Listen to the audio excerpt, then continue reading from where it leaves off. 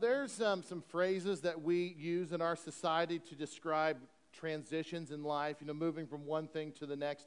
And a couple of those are very popular, and I know that all of us have said them from one time or another. One of those phrases is this: turn the corner. Have you ever said that before?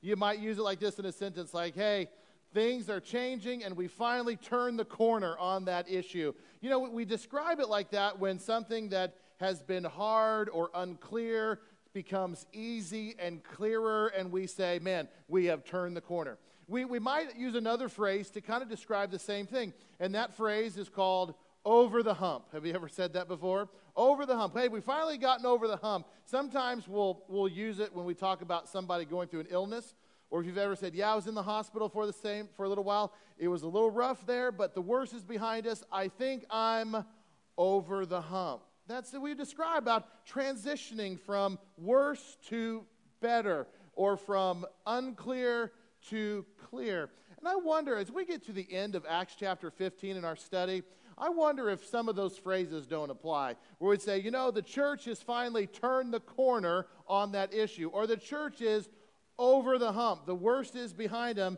and it's smooth sailing in front of them. If you recall from last week's message in Acts 15, there was quite the controversy brewing in the church, wasn't there? Do you remember what it was?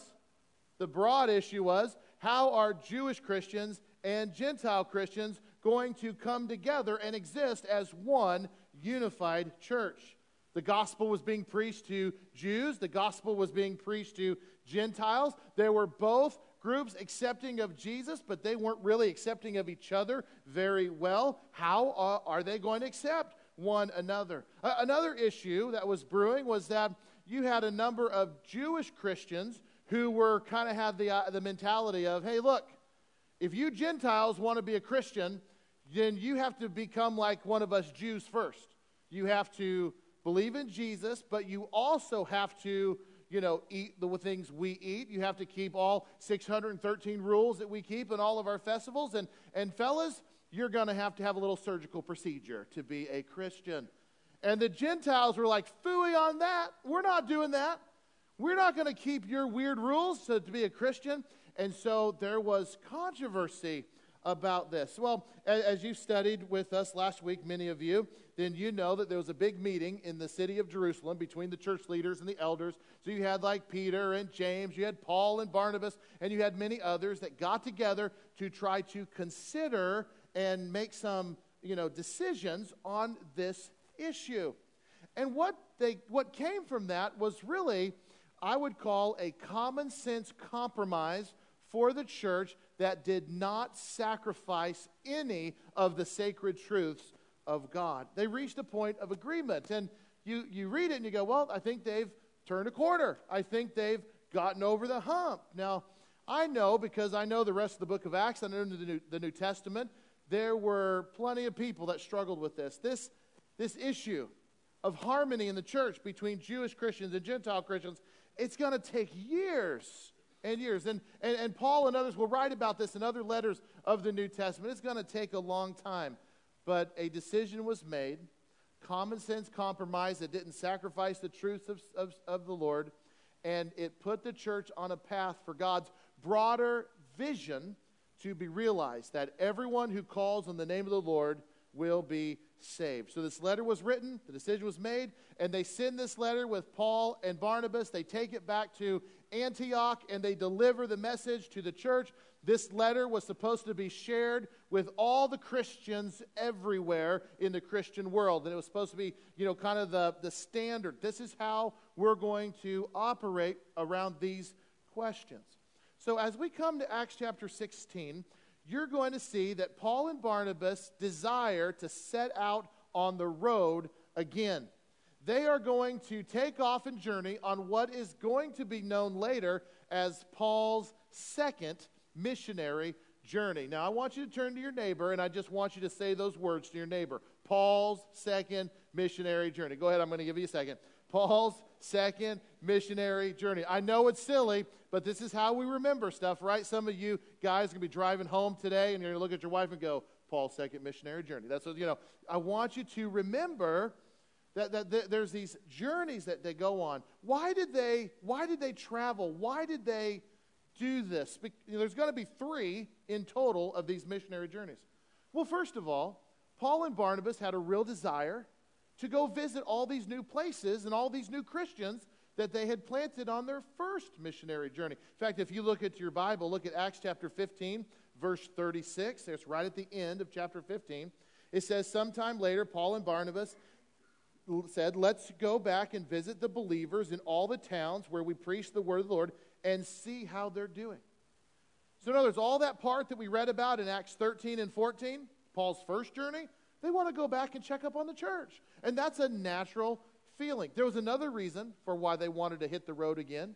They needed to share this letter. They needed to tell all the Christians about the decision that was made in Jerusalem. Look at chapter 16, verse 4. What's it say?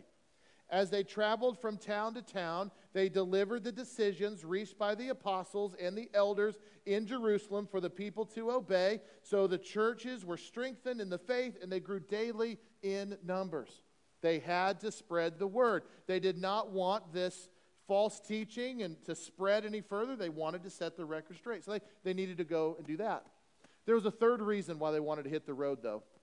Because Paul and Barnabas has had for a long time and continue to have throughout the book of Acts just this strong, incredible desire to reach more and more people with the good news of Jesus. They wanted to take this message of Jesus Christ and Him crucified to new places that the Word of God the Word of Jesus has not been to yet. And so there was this strong desire to do that.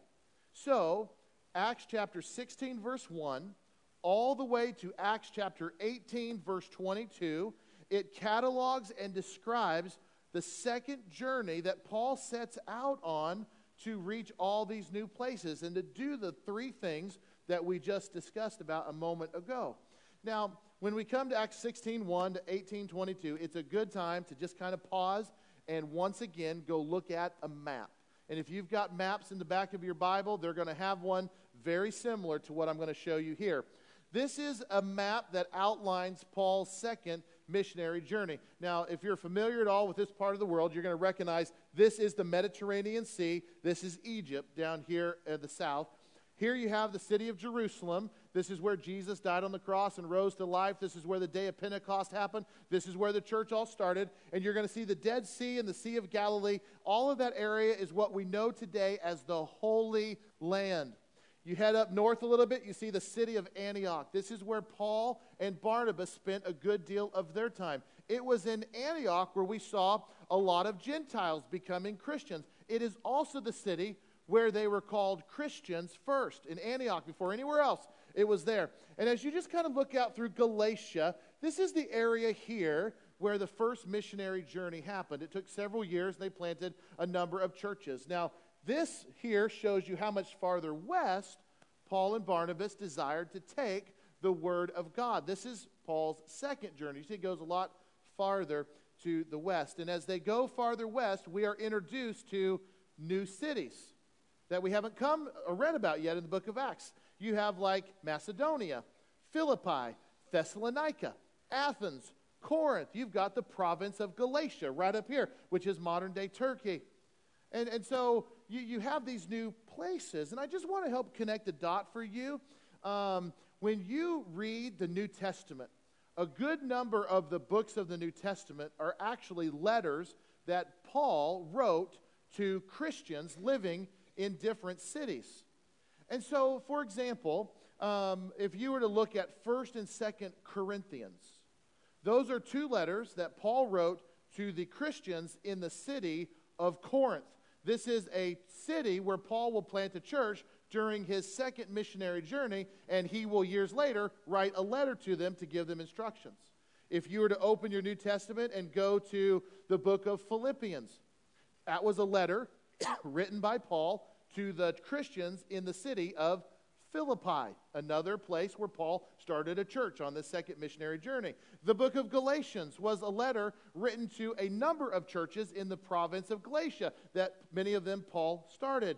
Take Ephesians. That was a letter written by Paul to the Christians in the city of Ephesus. Take 1st and 2nd Thessalonians. Those were letters written to the Christians living in the city of Thessalonica. And these are all places that Paul planted churches. And so you have the New Testament is a collection, really, in many ways, of letters written to Christians in these new cities that were popping up and these new fellowships. And Paul would write, and these letters are full of doctrine that still guide the church today.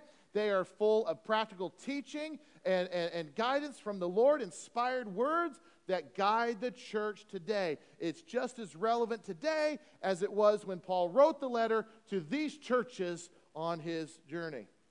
Now, if you've read Acts chapter 16 already, then you know that it didn't start out all that well, did it? There is a disagreement right at the beginning of the trip between Paul and Barnabas. Paul and Barnabas, they completely agreed on the need that they need to take this trip, but they could not agree on the composition of the team. They couldn't agree on who should go with them. And so this disagreement became so sharp and so heated that they just decided, we're going to go separate ways for this trip. Barnabas, he took a guy named John Mark, who happened to be his cousin, and they set off in one direction. Paul, he partnered up with Silas, and they traveled off in another direction. They went different ways. Barnabas and John Mark, they set sail to the island of Cyprus. This is where some of the churches were that they started on their first journey. They focused their attention there. Paul and Silas, they went by land, and they visited the churches north of there, and then they continued. And so Acts chapter 16, 1 through 18:22 is a record of what Paul and Silas did. Not so much what Barnabas and John Mark did, but what Paul and Silas did on this second missionary journey. Now, they will make up later, and all will be well. But at this point, they decided to go separate ways, and God blessed both of them. Now, this little dust-up between Paul and Barnabas, I think it serves as a good reminder for the church today that even though these men did great things for God, and God used them in mighty and powerful ways, at the end of the day, they're just people. Fallible, imperfect people. These are guys that I am confident didn't always use the right words in every situation. These are guys that are probably thankful that not every word that came out of their mouth is recorded for all eternity, okay? They made mistakes. They weren't perfect. They're not like Jesus. They're not perfect people. I like how one author put it, and I totally agree with it, and it resonates with me. If God had to depend on perfect people to do his work, then he would never get anything done. Isn't that true? If God had to depend on perfect people to accomplish his work, he would never get anything done. We're seeing an example of this right here in Acts chapter 16. We see it around us all the time. So Paul and Silas, they set off to visit these existing churches, to start new ones if the Lord wills it. And we're not going to read all of chapter 16 together, but I do encourage you to read it on your own, because when you do, one of the first names that you're going to see at the beginning of chapter 16 is a man named Timothy. If you're familiar with the New Testament, Timothy is a well-known person in the New Testament, but we're introduced to him here in the book of Acts. We learn that Timothy started down this faith journey because he had a godly grandmother and a godly mother. Anybody have a godly grandmother or mother that started you down your faith journey, that you're a Christian today because of them? Absolutely. That's Timothy. Paul would take Timothy under his wing. Timothy was kind of like a son to Paul, and so Timothy joins Paul early in the second missionary journey. Now, later on, Paul will leave Timothy in the city of Ephesus, and years later, Paul will write a letter to Timothy, who is leading the church in Ephesus, and there's two letters, actually, and they are known in the New Testament as what? 1st and 2nd Timothy. So we meet him at the very beginning here. We also meet a lady by the name of Lydia. Lydia was a businesswoman in the city of Philippi. She dealt with purple cloth, which was a very expensive, rare cloth. We know that when Paul and Silas, they came into the city of Philippi, they were looking for a place of worship, but there wasn't one. There was a place where some people, a very few people, they went outside the city. There was this place down by a river, and that was a quiet place where the few worshipers would worship. This kind of shows you just how lost the city of Philippi was. My understanding of how a Jewish synagogue was started back in this day, it would take 10 godly Jewish men to band together and to start a synagogue. So many people theorize that because there wasn't a synagogue already in Philippi, there wasn't a house of worship or anything like that, it probably just shows you the godless state that the city of Philippi was in. So the few people that feared God and worshiped, they would find themselves outside the city down by this river. And so that's where we meet Lydia. She was a worshiper. She had some faith in God, but she wasn't a Christian. She was seeking something that was higher than herself. You know, like there's an understanding there's a God, there was a fear for God, but she reminds me kind of a lot of people today. There's a lot of people in our world that would describe themselves as spiritual. They are seekers. They believe in a higher power. They might even say they worship God. But Lydia, just like a lot of people today, they're missing the one key thing that they need the most. And that key thing is what? Jesus. She was missing Jesus. And so there she was, worshiping God. She was praying, and she meets Paul and Silas, and she becomes a Christian. They share the good news of Jesus. It's the missing link in her pursuit. And it says in chapter 16, verse 15, that Lydia gets baptized. And so here you have Paul, you have Silas, you have Timothy, and now you have Lydia, who could very possibly be the very first Christian in the city of Philippi. They together start this effort to reach people in the city of Philippi and to start a faith community there, a Christian church. So I'd like for us to pick up in verse 16. This is where we're going to start reading and picking up with Paul and his journey in the city of Philippi. Lydia is a Christian now, and here's what happens. Once, when we were going to the place of prayer, and I just have to stop right there for just a minute, and I want to ask you, did you notice something different about that verse that we haven't seen before in the book of Acts? Once, when we were going to the place of prayer. What I'm referring to is there is a pronoun shift in Acts 16:16. Once when we were going to the place of prayer. This is new because everything up to this point in Acts has been they went, Paul went, Peter did this, but now we have this shift in pronoun. We went to these places. What is going on there? This is really quite an important detail. We haven't talked much about Luke. But Luke is the one who wrote the book of Acts. Luke also wrote the Gospel of Luke, and the Gospel of Luke and the book of Acts are supposed to go together, a volume 1 and a volume 2. They go together. Luke was a traveling companion of Paul's, but Luke wasn't with him every day of his life. There were times that Luke would join, and then Paul would move on, and Luke would stay. And so there's these times that Luke was with him. And Acts chapter 16 is the part of the story of the early church where Luke joins Paul in this work. It's on this second missionary journey. So as Luke is writing the record of the early church, the parts that he was a part of, an eyewitness, he changes it from they to we. So Luke most likely joined Paul in Troas, which was the city right before they came to Philippi. So he joins them now in Troas. They go to Philippi together, and it's not they anymore, it is we. There's 3 we sections in the book of Acts. It happens here in Acts 16. It will happen again in Acts chapter 20, and it will happen a third time in Acts chapter 27. So we are now together. Luke has joined them. By the time we get to Acts chapter 17, Paul is going to go on to Thessalonica, and the language shifts again. It will go from we to they, which most likely means Luke stayed behind in Philippi to continue to work. Now, I hope that makes sense as we kind of move. It's an important detail that is important to me as I understand what's happening here at this part in Paul's missionary journey. So let's look at it again. It says in verse 16, Once when we were going to the place of prayer, we were met by a female slave who had a spirit by which she predicted the future. She earned a great deal of money for her owners by fortune telling. She followed Paul and the rest of us, shouting, "These men are servants of the Most High God, who are telling you the way to be saved." She kept this up for many days. Finally, Paul became so annoyed that he turned around and said to the Spirit, "In the name of Jesus Christ, I command you to come out of her." At that moment, the Spirit left her.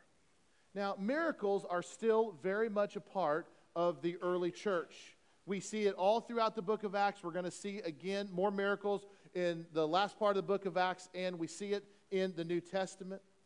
Miracles were a big part of Jesus' ministry. It's a huge part of the early church. And here you have a miracle. There's this slave girl, which the fact that she's described as a slave girl just tells you the lostness of Philippi, doesn't it? It tells you something about our culture. Slavery was acceptable. People were mistreated. Philippi was very lost. So you have this slave girl. She's hanging around these Christians and who were praying down by this river. And she had a demon in her. Jesus encountered demonic activity, and the early church is exposed to demonic activity. And you know, when you come to parts in the Bible where there are demonic activity and things like this that we're reading here in Acts chapter 16, it should serve to us as a reminder that everywhere in the world where the gospel is trying to be advanced, the devil is close by. Everywhere the gospel is trying to be advanced, the devil is close by. Now, how in the world did she get this demon in her? I have no idea. The Bible doesn't tell us how she came to get this demon, but this demon had been with her for a while, it seems. It seems like the devil had his troops on the ground in Philippi long before Paul and Silas got there. They were prepared. They were ready. The devil wasn't about to give up the city of Philippi to the Holy Spirit. Now, this is for a totally different series of sermons. But don't think for a second, church, that the devil is going to roll over and give in to the New Life Christian Church family and not fight us for every lost soul in this community. He is still active, and there is still a demonic presence in this world, and the church still runs into this all the time. Don't think for a second that the devil's going to roll over and let us have it. Not in the least. So this demon gave this girl some kind of ability. The Bible refers to fortune telling, and there was something, to what level, I don't know. Was there some trickery involved? Would this demon allow her to mimic things? We just don't know. But the people that owned this little girl, they saw a cash cow right in front of them. So they used this girl to make money. And so this little girl finds her, we assume she's little. This girl, she finds Paul and Silas, and this demon inside of her runs into the presence of people filled with the Holy Spirit, and even this demon cannot help but speak the truth. And so this demon, through this little girl, he starts to speak out that these men are servants of the Most High God who are telling you the way to be saved. That's how the demons know the truth. And in the presence of people filled with the Holy Spirit, they're fairly powerless, and even this demon speaks what the truth is. Now, why did Paul become so annoyed? I don't know exactly. It seems like Paul and Silas, they let this go on for a number of days. Many have theorized that maybe since this girl was involved with fortune telling and things that were just, evil, but she was also saying that these men are telling you the truth, some have argued that maybe there was kind of a conflict of interest. Paul was preaching and teaching about Jesus, and then you have this girl that's involved with fortune telling and things like that also saying these men are from the Lord, and maybe Paul was like, yeah, it's too much of a conflict of interest. Maybe we're overthinking it just a little. Maybe Paul was just annoyed by the sound of her voice. I wouldn't put that past him. You know what? You've been hanging around here, and I'm just so annoyed by you. I'm going to do something. Maybe we're just overthinking it. Paul was annoyed, and he turns to this girl, and he says, in the name of Jesus Christ. He doesn't say in the name of Paul. He doesn't say in the name of the church.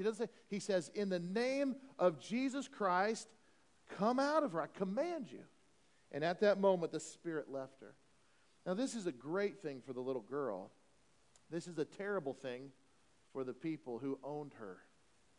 All of a sudden, something changed because whatever her ability was, when the demon was gone, she didn't have it anymore. And when these guys figured out that their cash cow was gone, they flipped out. Look at verse 19.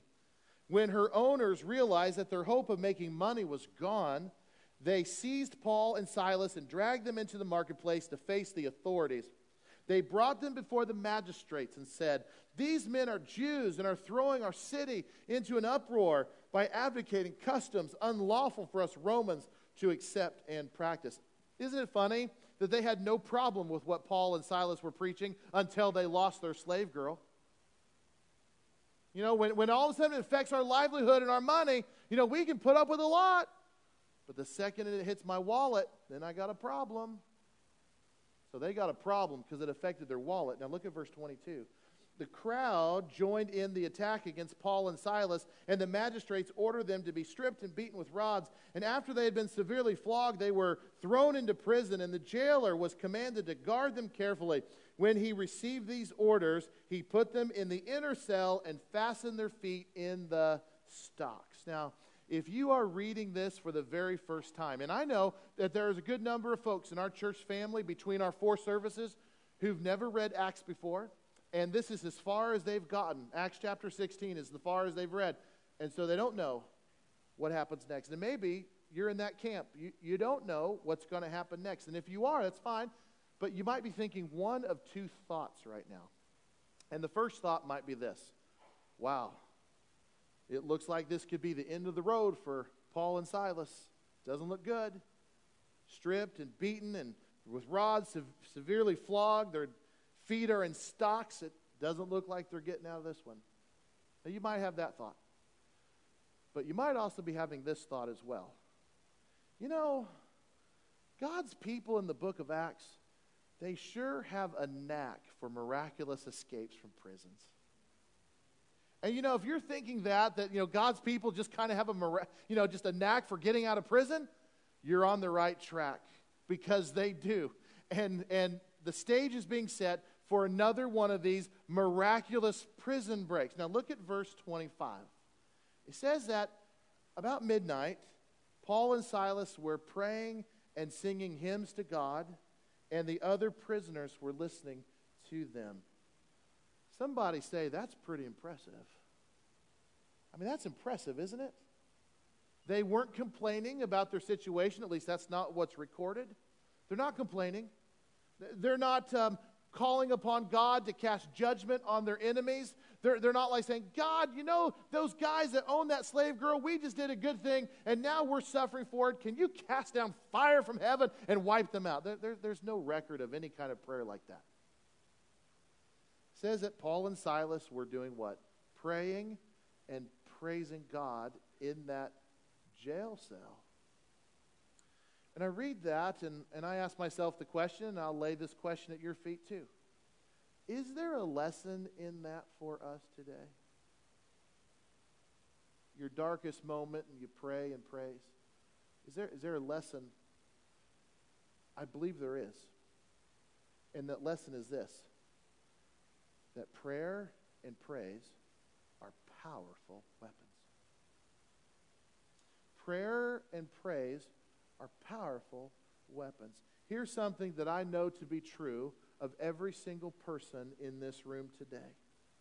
Every single one of us experiences times and circumstances in our lives that can cause us to feel very off or down. Seasons of struggle that will often leave us feeling like emotionally anyway, we have been beaten and flogged. We all experience that. Those times in our life where we feel like we're just being dragged off, locked away, broken, abused. There are those times in life where it's easy to feel like every single person is against us, and we're being attacked on every side. There are these times in our lives where I've been mistreated. I'm misunderstood. People are taking advantage of me. There are these sometimes intense seasons where we feel like success is evading me. Loneliness wants to rule everything.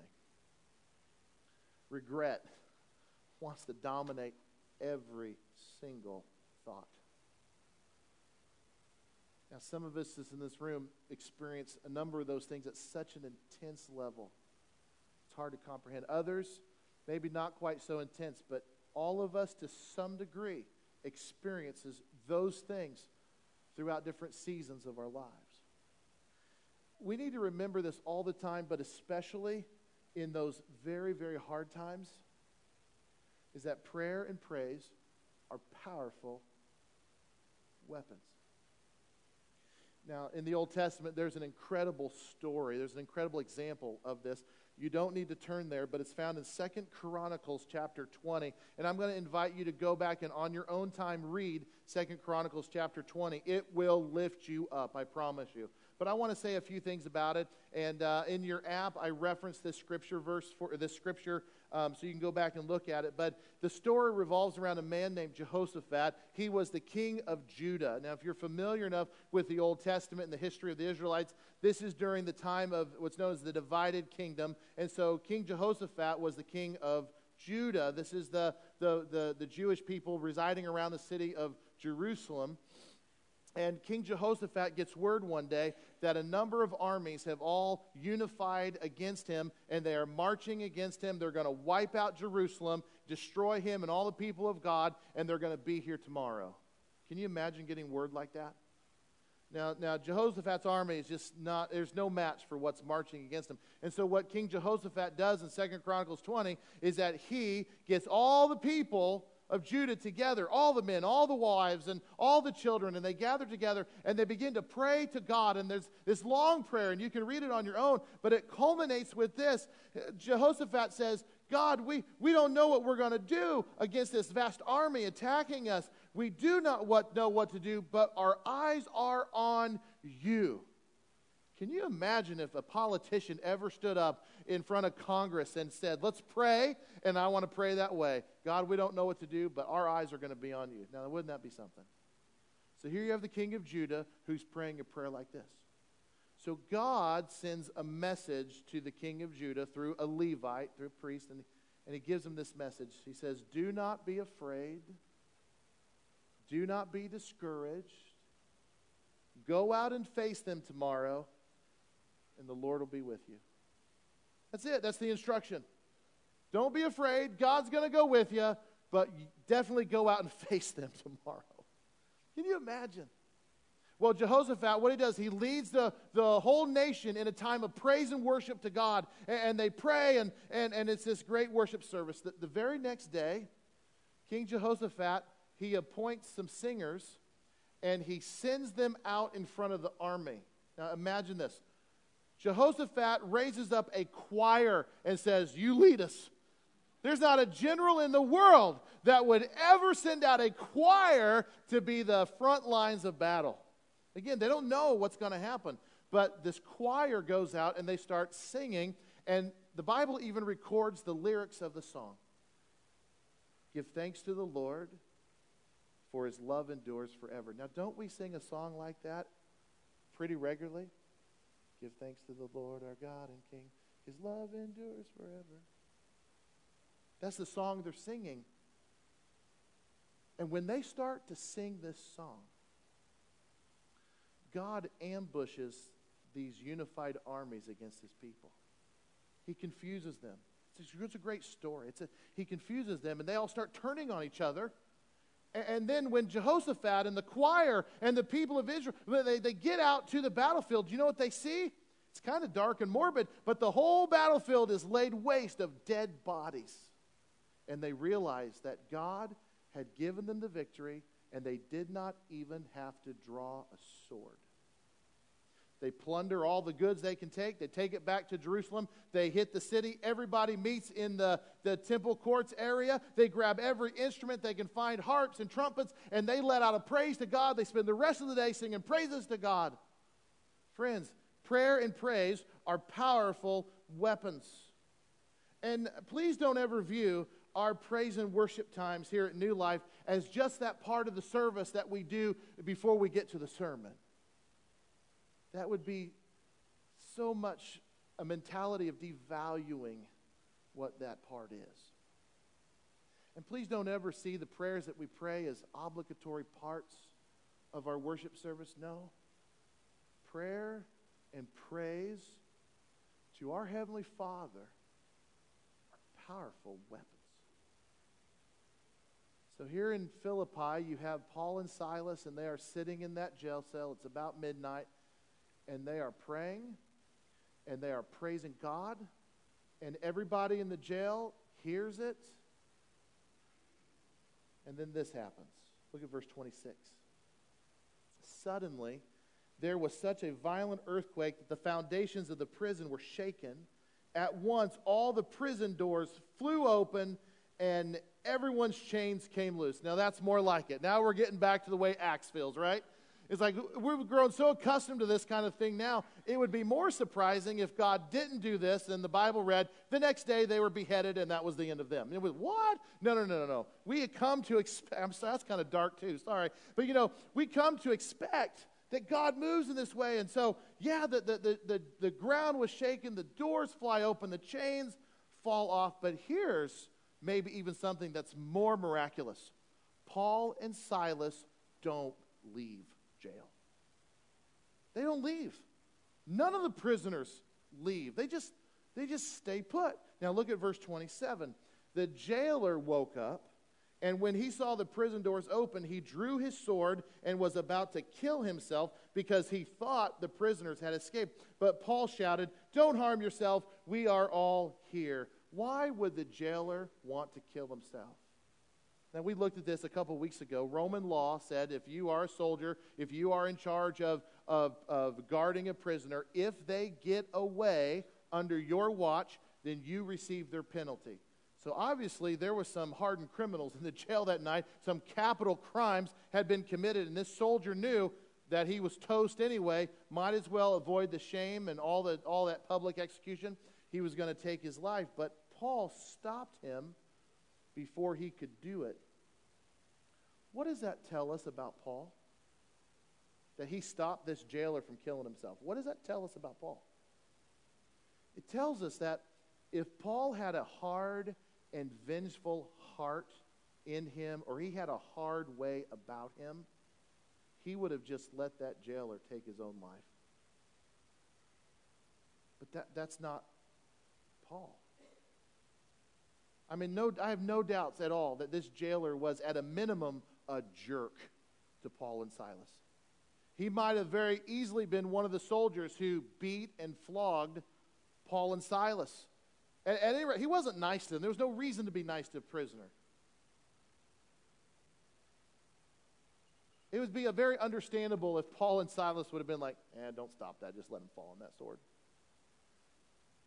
But I think it's a better indication that in Paul's eyes, it was the jailer who was the prisoner. Not Paul. The jailer was the prisoner.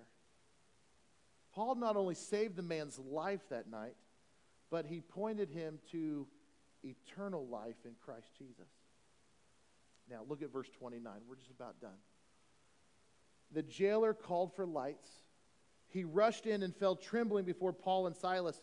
He then brought them out and asked, "Sirs, what must I do to be saved?" They replied, "Believe in the Lord Jesus, and you will be saved, you and your household." Then they spoke the word of the Lord to him and all the others in the house. At that hour of the night, the jailer took them and washed their wounds. Then immediately he and all of his household were baptized. The jailer brought them into his house, set a meal before them. He was filled with joy because he had come to believe in God, he and his whole household. The jailer that night asked the most important question that any person could ever ask in all the world. What must I do to be saved? That is a question that many of us in this room have asked and have answered. Maybe some of you in this room have asked that question, but you've not answered it yet. But friends, I want to tell you, it's the most important question that anybody could ask, and you will get asked, and you, like Paul, better have the right answer ready to go. Paul's answer was absolutely correct. It is faith in Jesus Christ. What do I got to do to be saved? Believe in Jesus Christ. Now, it's not like this for everybody, but there was an immediate transformation in the jailer's life when he received the Lord. It was immediate. I mean, it probably has everything to do with just how dramatic this whole ordeal was, but his attitude shifted immediately. He went from abuser to caring for the wounds of those he has abused. Friends, that is a transformation that only the Lord can make in somebody's life. Now, I'm going to let you finish up the chapter all on your own. It's a fascinating read when you discover what happens when the sun comes up the next day, but I'll let you handle that one on your own. But as we start to unpack the beginning of Paul's second missionary journey, we see that God is very much at work, and the cause of Christ moves forward even though difficult challenge and difficult relationships are at play. We see the cause of Christ moving forward. At times, brothers and sisters in Christ, we're going to have struggles with one another. Why? Because just like Paul and Barnabas, we're fallible people. We're not perfect. Our expectations aren't always realistic. People bring us down at times. People will upset us. There are difficult relationships that are existing all the time. And Acts chapter 16 is an example of this. But even in the midst of that, the gospel, the good news, continues to press on, and God continues to bless. God blessed Paul on his journeys. God blessed Barnabas on his journey. We also see in this second missionary journey that sometimes problems absolutely come from way outside the church. When in Philippi, when Paul and Silas were trying to reach people for Jesus, and this demon-possessed girl was freed from her agony, and then Paul and Silas were arrested for that. And they were beaten and flogged and thrown in jail and all of that. Even today, friends, you know this, the church is constantly facing pressure from the outside, wanting to disrupt what the Lord is doing here. And we see this very clearly in Paul's second missionary journey. You know what else we see? We also see that people come to Christ in all kinds of different ways, that everybody's got a unique story, and there's not one person who's just like the other. At the very beginning of Acts 16, we meet Timothy. And how did he come to know the Lord? Well, it started with a godly grandmother and a godly mother and a mentor named Paul. And he chose to follow Christ. What about Lydia? How did she meet the Lord? She met the Lord down by a quiet river, reflecting on the Lord, where she had a conversation with Paul and Silas, and she received Christ. What about this jailer? His conversion was quite dramatic. 1 minute, he is a potential suicide, and the next minute, he's a child of God. We see all throughout different people and different backgrounds and histories that the cause of Christ continues to move on. Different people, different experience, yet all changed by the grace of God. And is that any different than us today? I would say, no, it's not. Some of you came to Christ like the jailer. Very dramatic experience, and it was an immediate turn. Others of us, it was a long process. Maybe some of you right now are still in that journey of discovery. I'm kind of more like Timothy. I was just raised in a Christian home. In some ways, you could argue you became a Christian by default. I think I was in church within a week of my birth, and I don't think I've missed much since. Now, I did have to own my faith at some point in my life, and that happened around college when I really began to own this thing. called Christianity. But we all have different stories. We all have different relationships. There's all these ups and downs. But what we see in the book of Acts and what is consistently seen throughout the history of the church and even here at New Life is the cause of Christ continues to advance. What started in the book of Acts continues right here in Bella Vista, Arkansas. And it's by the grace of God that it happens. Aren't you glad God uses, imperfect people to do his will? That means we're all specialists. I'm thankful. I'm thankful to be a part of a fellowship of the imperfect, aren't you?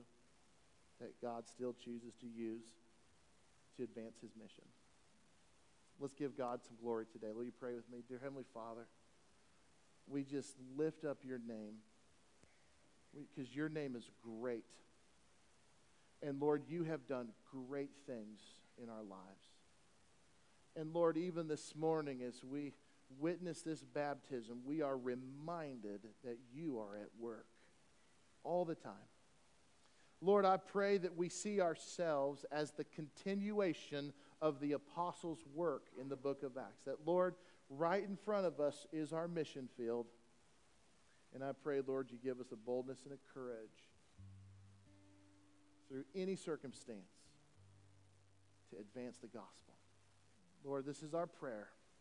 And we thank you, Lord, you find us worthy to be a part of your great mission. And it's in Jesus' name we pray. Amen.